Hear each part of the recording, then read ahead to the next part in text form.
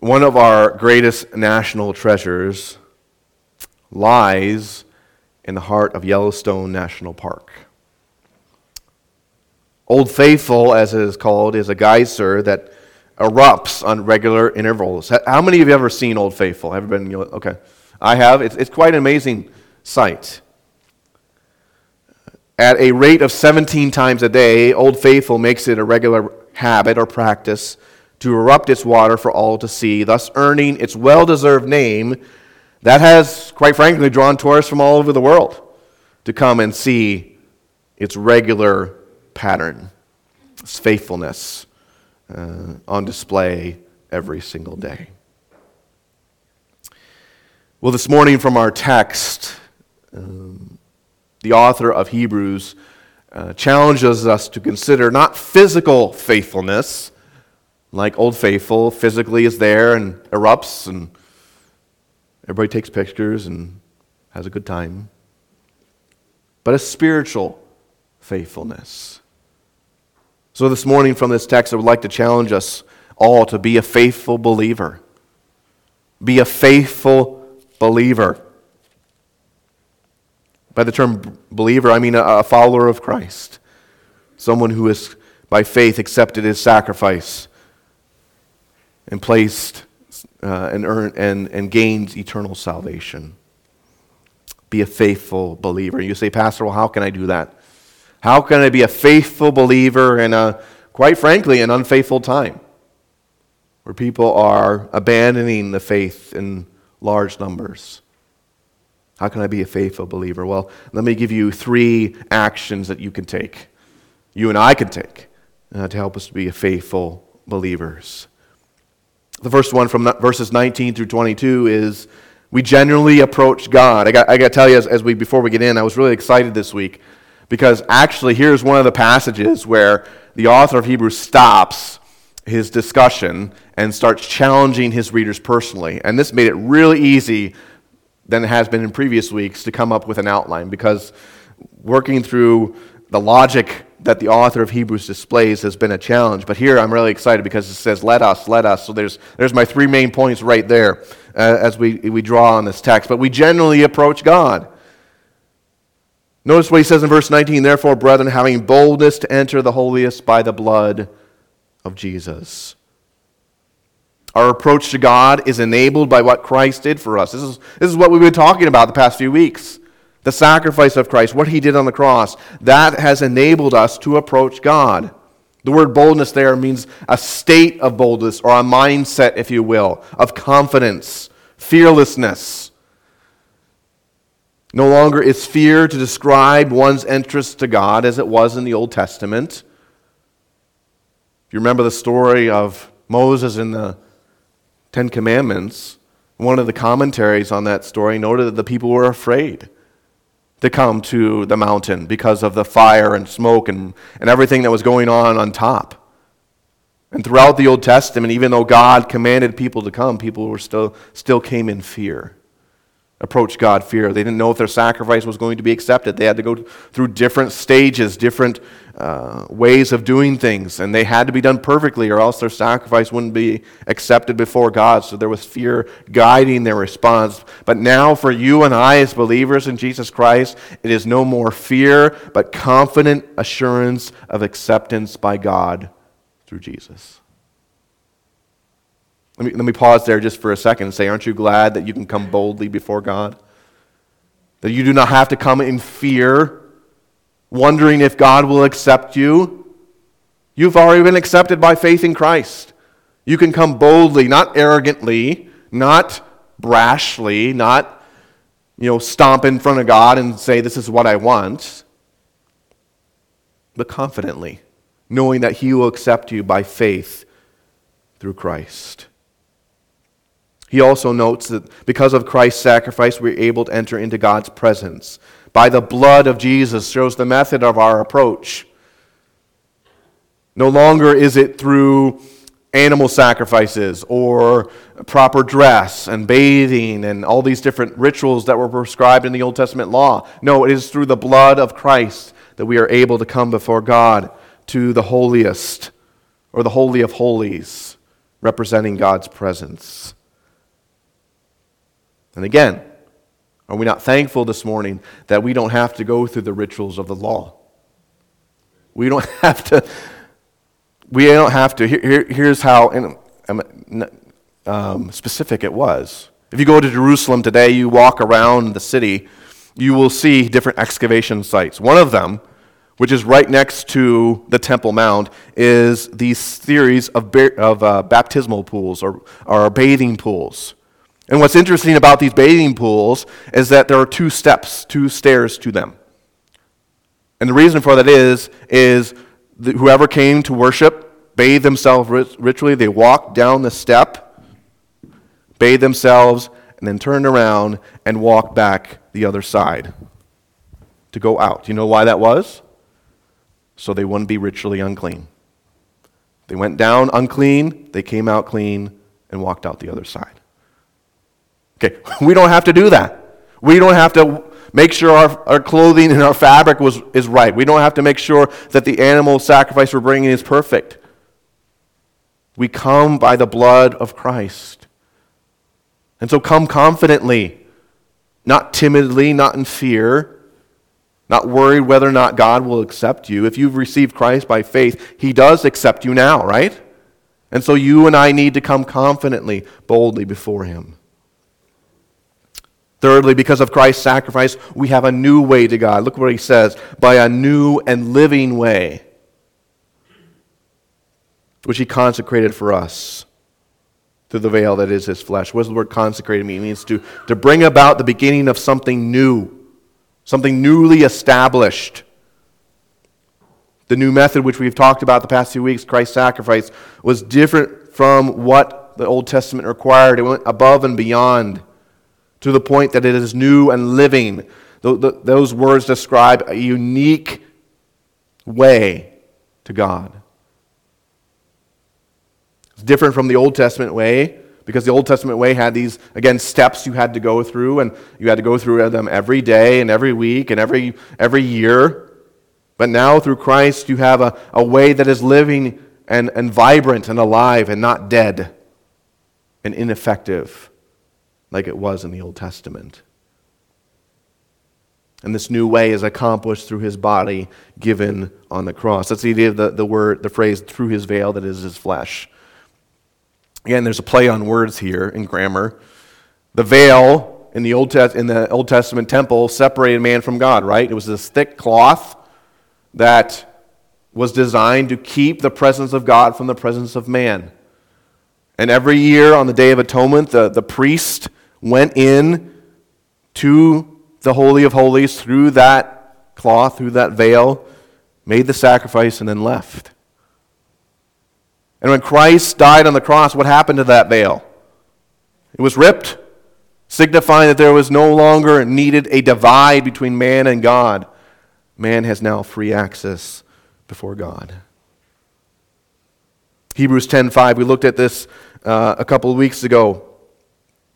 This was fulfillment of God's will. Therefore, when He came into the world, He said, "Sacrifice and offering you did not desire, but a body you have prepared for me." The sacrifice of Christ was necessary, and it gained us a new way to God. And also because of Christ's sacrifice, we have a great high priest who intercedes for us before God. We looked at that through Hebrews chapter 5 through 8, right? We saw this great high priest who was patterned after Melchizedek, but yet is greater than Melchizedek, who has fulfilled everything that the law required for a high priest to be. And He is a high priest over the house of God. The idea of the house of God is over God's people, both locally and universally. We have a great high priest. So because of this truth, the boldness that we are in a new and living way, secondly, notice that our approach to God is encouraged. Verse 22, because of this truth, verse 21, verse 19 through 21, let us draw near with a true heart and full assurance of faith, having our hearts sprinkled from an evil conscience and our bodies washed with pure water. What was that word, let us draw near? It's constructed grammatically to be an encouragement to an action. In technical terms, grammar, for you grammarians out there, it's a hortatory subjunctive. Basically, it's an encouragement to an action, okay? I know you came to church looking for that one piece of grammar there. That's what it is, okay? And interestingly enough, the author of Hebrews is encouraging himself in that conversation, right? He said, let us. He doesn't say you. He says us, together. He needs to do this too. Come draw near. I liken it to high school. Think back to your high school days. Some of you, that was eons ago. I'm not saying you're old. I'm just saying it was a long time ago. If you remember your high school days, and you remember going and sitting in the cafeteria or sitting at practice, and there's a group of you, how easy was it for someone to say, hey, let's go do this, and everyone else agreed? Right? How easy was it for you to, maybe it wasn't, but for someone to speak up and say, hey, let's run down to Dairy Queen and grab something to eat, and everybody would say, yeah, let's do it. Why'd you do that? Because someone mentioned it. And they encouraged everybody to come, hey, how about let's do this? And for the majority of the situations, a lot of agreement was had. Even in a negative sense, like, let's go throw toilet paper all over the teacher's house and just have fun there, okay? So both positive and negative. That's the idea, encouraging to an action. He's not commanding it. We still have a choice here, but he's encouraging us to draw near. Which brings up another point. God does not make us come to him, right? God does not force us to come to him. Instead, he opens up the way to his presence and leaves the choice in our hands, whether we will come or not. Right? God doesn't need you and I to come to continue to be God. He doesn't. He doesn't need you and I to maintain his existence. God doesn't need us. But yet he invites us to come. He wants us to come, but he leaves the choice in our hands. And let me just pause and ask, are you willingly coming to God in your Christian life? As you walk by faith through the ups and downs of life, the challenges and the trials, are you willingly coming to God, or are you avoiding that? God invites you to come. Whether you're a believer who has been saved for a long time or a short time, he invites you to come. He wants you to draw near. You remember the passage in Isaiah where Isaiah is communicating to the people. What does God say about our sin? He said, come, let us reason together. Though your sins be as scarlet, they shall be white as snow. God invites you to come and to be have your sins forgiven and to be growing in your walk with him. But we have to make the choice to come. Are you willingly coming to God this morning? Third, we have a personal obligation to perform when approaching God. We come genuinely with confident faith. Let's draw near with a true heart. What does the word true mean? It means to be real, genuine, or authentic. The idea is openness. Nothing is held back. There's no deception. God delights in a true, genuine heart that approaches him, not one which is full of hypocrisy and lukewarm affection. There are many hypocritical Christians today.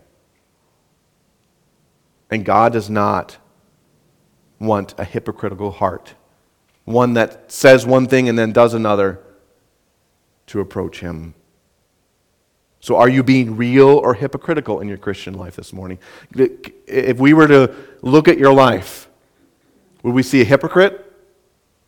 Someone who comes on a Sunday morning and says the right words and sings the right songs, but then goes home and lives however you want? Or will we see a real, genuine Christian who struggles in their faith? The idea of being real in the Christian life is not always this happy-go-lucky, everything's fine. Being real in the Christian life is mean you be honest with your struggles. You be honest with your challenges in your walk of faith, your temptations to doubt, your fears. God does not want you and I just to come perfect. We're not. God wants us to come to Him in faith, being real with Him where our heart is at. So if you're struggling this morning, if you're walking through some deep valleys, you still need to come to God. You still need to draw near to Him. If you're on the mountain peaks this morning, God has worked in your life and He's doing some great things and you're encouraged in your faith, you still need to come to God. He asks you to draw near to Him. He asks you to be real with Him in your heart. So are you hypocritical or are you real with God this morning?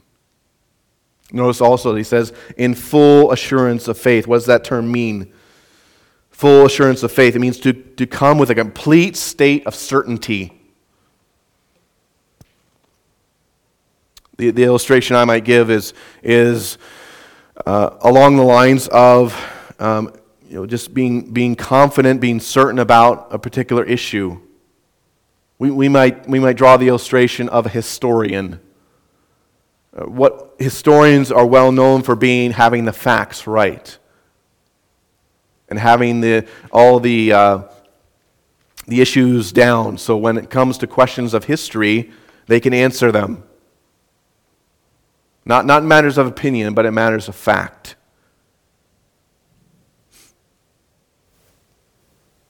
So when we approach God, we can come with certainty because of our faith. Not because of the works that we do. This is not the law.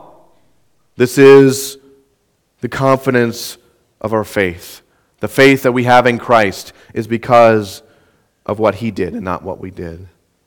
So we can come genuinely with confidence, with boldness, with complete certainty that because of what Christ did on the cross, our faith in Him gives us access to God. Notice also, fourthly, that we approach God free from sin and its defilement, having our hearts sprinkled from an evil conscience and our heart bodies washed with pure water. The idea of sprinkle means to cleanse oneself of impurities.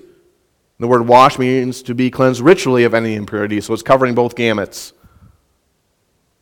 And it's done to us. Notice, having our hearts sprinkled. It's not something we do. It's something that's done to us because of what Christ has done through His sacrifice on the cross. So both body and heart come to God being cleansed of what defiles them before Him. We are cleansed by God spiritually so that we may be accepted in His presence. We're cleaned up. It's Isaiah 6. Remember the passage in Isaiah where Isaiah says, "Woe is me, for I am undone." He says, "I'm a sinner, I deserve death." What does God do? God cleanses him from his sin so that he may enter into His presence and learn the message that he is to give to the nation. We are cleaned up by God because of Christ so that we may boldly approach Him. And that leads me to ask this morning by way of application, are you confidently approaching God in your Christian life? We looked at this several weeks ago in Hebrews 4, verse 16, but it bears repeating. There's a reason why repetition works. Repetition works because it drives home a point. Let us therefore, verse 16 in chapter 4, come boldly to the throne of grace, that we may obtain mercy and find grace to help in time of need. Are you boldly coming to God in your Christian life? Again, not in perfection, not claiming to have it all together, but are you confidently coming to God and saying, God, I need you. God, I'm struggling today. God, I need you today. I don't know what you're doing, God. God, can you help me today? God invites us to come to Him boldly, not timidly, not fearfully, not wondering if, should I or shouldn't I? Come boldly before God. Even in your complaint. The book of Psalms. People think about the Psalms as being this bright, cheery guy who sings praises to God. You read the Psalms is pretty dark at times. It's pretty sad. pretty much, well, I shouldn't say pretty much, but a lot of it is despair and struggle. What is the psalmist saying? I think it's Psalm 18. I'm probably wrong on that. But he says, this poor man cried. How many times in the Psalms does it say, I cried unto the Lord, I made my complaint before the Lord? You can come and complain to God. There's nothing wrong with that. But be prepared for God to answer you in your complaint and correct your thinking. But still come to God and complain if you need to. Come to God and cry out to Him. Come to God and come to God frustrated. You know you can come to God frustrated?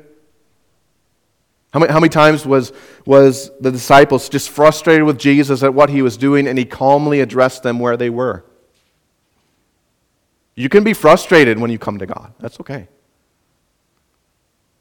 But still come to Him. Because that is where the truth is found. That is where our faith is restored. And that is where our walk with the Lord is challenged and grows. Us standing here and in the outside in life and just wondering about this thing or that thing, worried about this thing and that thing, being frustrated and just upset, all of that is not going to be helpful in our Christian life if we don't take it to God. If we don't boldly approach Him for help. Second action that you and I need to take to be a faithful believer is to never let go of our hope. We never let go of our hope. Verse 23, let us hold fast the confession of our hope without wavering, for He who promised is faithful.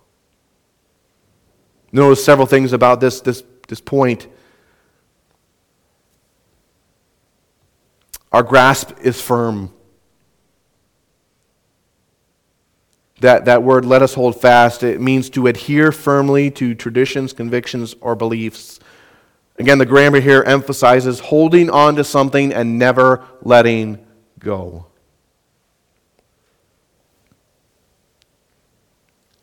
Again, this verse points to an encouragement to an action.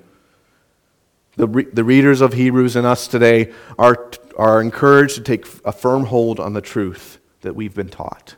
Not abstractly, but personally. Taking the truth that we've been taught through His Word and holding on to it, grasping it, never letting go.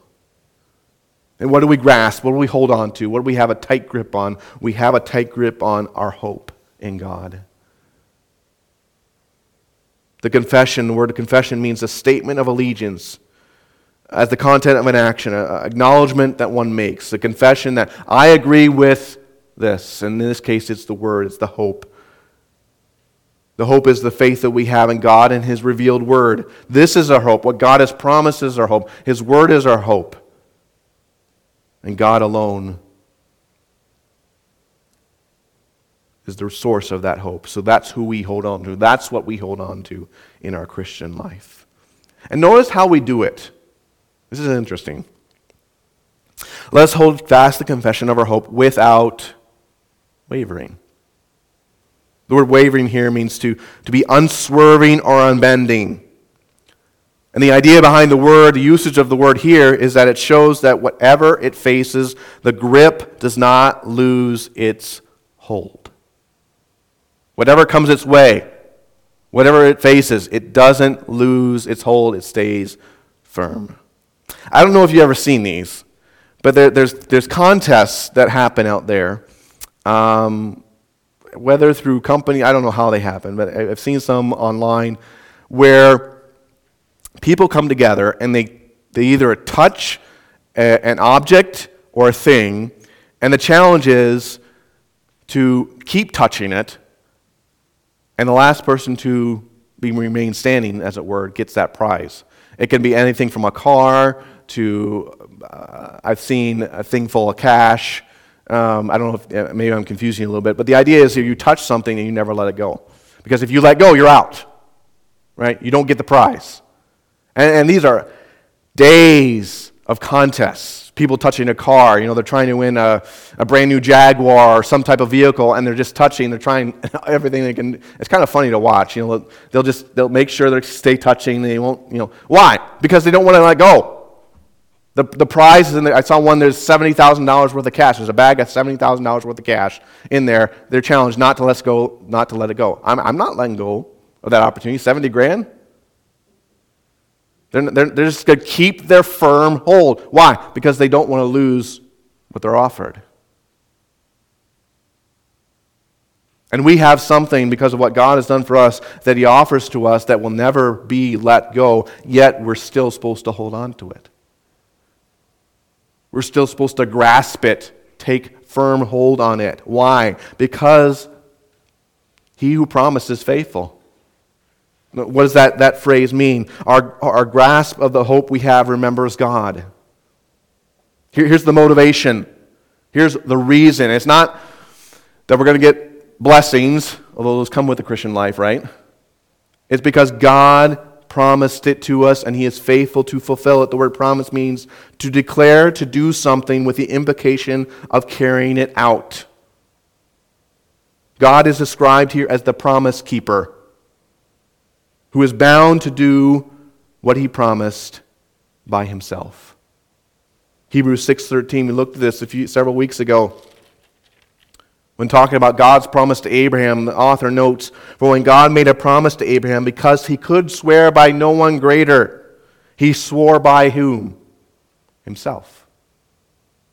God will always keep His promises. He is faithful to do so. There is no question of that. So that gives you and I proper motivation to hold on to the truth, to hold on to our hope. You say, "Pastor, this morning, that's really hard. You don't know what I've been through. There's just been struggles. I've lost my mom or my dad. I've just hit a crisis in faith," and we all go through that. It's true. We all have struggles in our Christian life. But that should never delineate our grasp. It should never cause us to loosen our grasp. He who promised is faithful. God will fulfill it. When God says, "I will never leave you nor forsake you," He will fulfill it. Right? He will always do that. And so hold on to that. If anything else, hold on to that truth. Find a truth this morning. I just challenge you. This week, find a truth from Scripture about who God is and hold on to that. Make that, if there's something you're struggling with in your personal life, in your corporate work life, in your family life, if there's something that you're struggling with, find a verse of Scripture that speaks to the truth of God, to that issue, and hold on to that. Put it on your refrigerator. Put it on your wall. Do something. Hold on to the truth. Why? Because God, who has promised, He is faithful. He will do it. We saw that in Ezekiel this morning, right? You remember back to Ezekiel. Ezekiel, as God is writing to the nation, and He's saying He will restore them. He will give them a new heart. He will be their God. He doesn't say for your sake, but says for my sake. Listen to verse 36. "Then the nations which are left all around you shall know that I, the Lord, have rebuilt the ruined places and have planted what was desolate. I, the Lord, have spoken it, and I will do it." When God promises something, He's going to do it. You and I should never doubt God. When He says something, He will do it. And He is trustworthy. He will never fail. So as we firmly hold on to the hope we have, we remember that God will faithfully complete what He has promised. This is our motivation, to keep our grasp firm. It's also a challenge. It's also a reminder, that the ability to hold on to the hope doesn't come from us. It comes from Him. See, if you and I were left to our own devices and left to hold on to the truth of God's Word, most oftentimes I would say we would fail. Because we can't do it in our own strength. This is only enabled by what Christ has done for us. That's going back to verses 19 through 21. We are able to do these things because of Christ, because of what he's done. So how's your grip this morning? Is it firm? Is it loose? Is it shaky? Is it getting tighter all the time? Listen to what Paul says in 1 Thessalonians chapter 5, verse 24. He who calls you is faithful, and he will surely do it. God has promised you and I so much in Christ, and all he asks us to do is to grasp it, hold on to it, because he will do it. So how's your grip? That's a question you have to ask for yourself. How am I holding on to the truth? Am I doing so with fear and trembling, or am I confidently holding on to it, acknowledging my need of God to do it? Because that's the only way it's going to get done. Then thirdly, lastly, how do we be a faithful believer? We generally approach God. We never let go of our hope. Then thirdly, we provoke God-ordained actions in each other. And let us consider one another in order to stir up love and good works.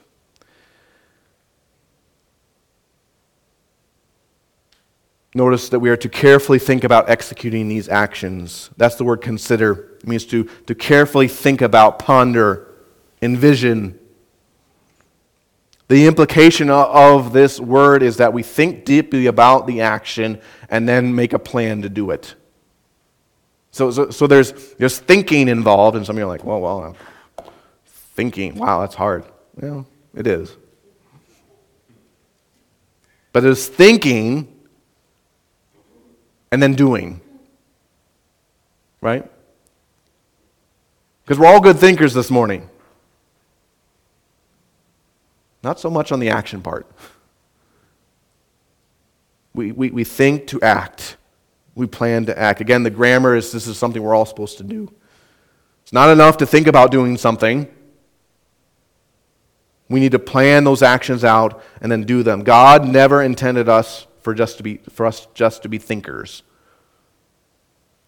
When Paul, in the book of Acts, goes to Athens, you remember that story? He goes through the city. The spirit is stirred up because of the idolatry. And he goes to Mars Hill. And Mars Hill was a place where people from all over came to talk and to think. And the scripture also says that oftentimes they only came there to hear some new thing. They were thinkers. Aristotle and Plato.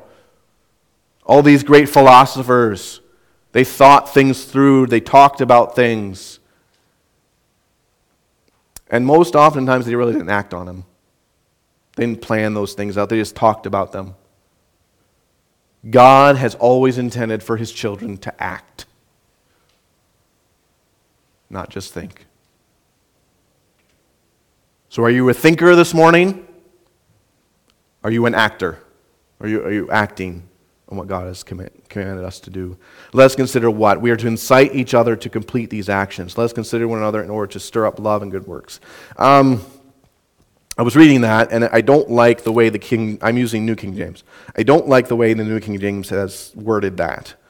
Because in the original language, I think the emphasis here, and let us consider to stir up one another. Okay, so that phrase "stir up," and it's not an infinitive; it's a verb. Okay, so it's not a.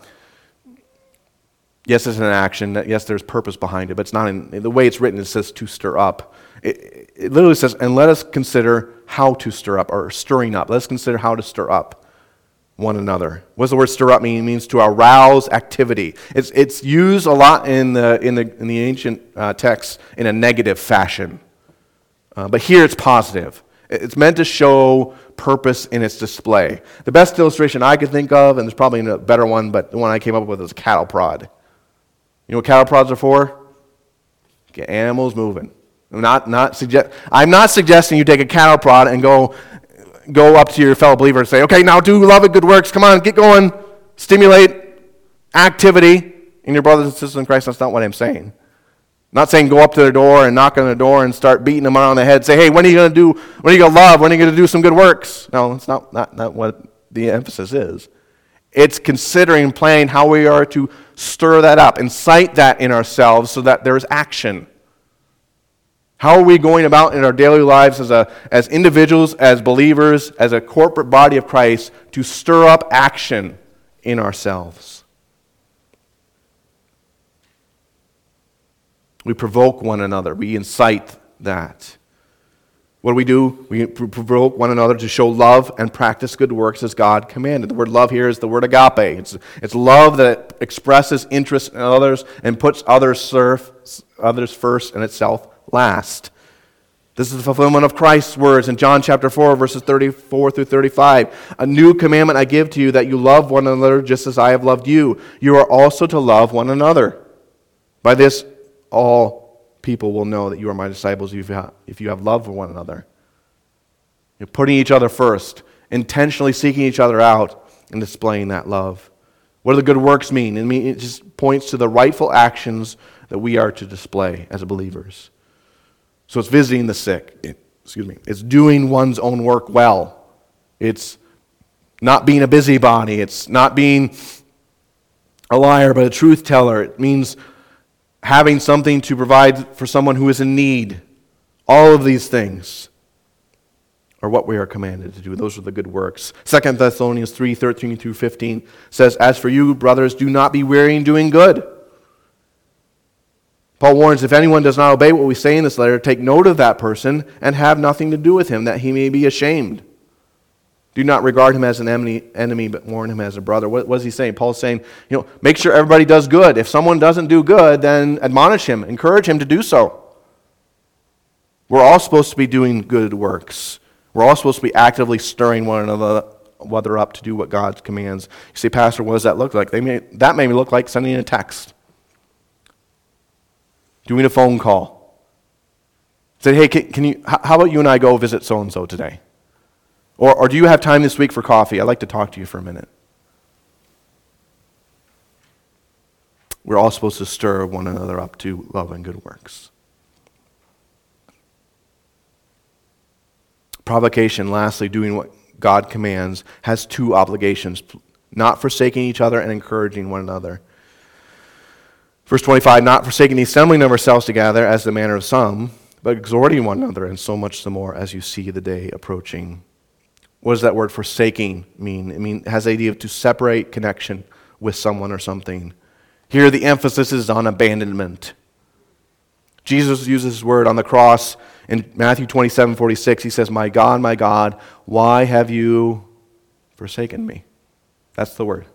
Abandoned. What are we not to abandon? The assembling, the gathering of ourselves in a specific location for worship. The gathering of ourselves together, the body of believers. And apparently in that time there were believers who had stopped meeting together, whether because of persecution or laziness, as is the manner, or that the word can mean habit, customary behavior. That is not to be our attitude. They'd stop meeting. We must meet together because we need each other and God. This it's not about church attendance, okay? That's what this is not about. This is not about coming every Sunday and every Wednesday. That's not what this is about. This is not abandoning the assembling of ourselves together as a body of believers. Because we need each other, we need God. You remember COVID? When COVID hit a couple years ago? How we all had to stay home and all those different things. Do you remember how much we missed each other? Do you remember how much we missed fellowshipping and worshiping together? No service at home replaces that. As much as those ministries are effective, and I encourage streaming options for those who cannot come because of physical disabilities, because of illness, I encourage that. I think that's a good thing. But that does not replace the assembling of ourselves together. When we first started open back up, when I came and services and such, there were several people who started attending saying, hey, we just want to come and worship. We want to be together. God intended it that way. There was one gentleman who went to the Northwoods Bible Church, Pastor Corey Rintala down, and he came into the service, say, do you sing here? Because the church he had been attending had stopped singing. He just wanted to sing. He wanted to be part of worship together as a body of believers. God created it that way. Let's not forsake it. Let's not stop meeting because of this thing or that thing. We all need each other. To do what? Exhorting or encouraging one another. What does the word exhort? It means to urge strongly, appeal to, encourage. Rather than abandoning each other, we are to encourage each other in our walk of faith.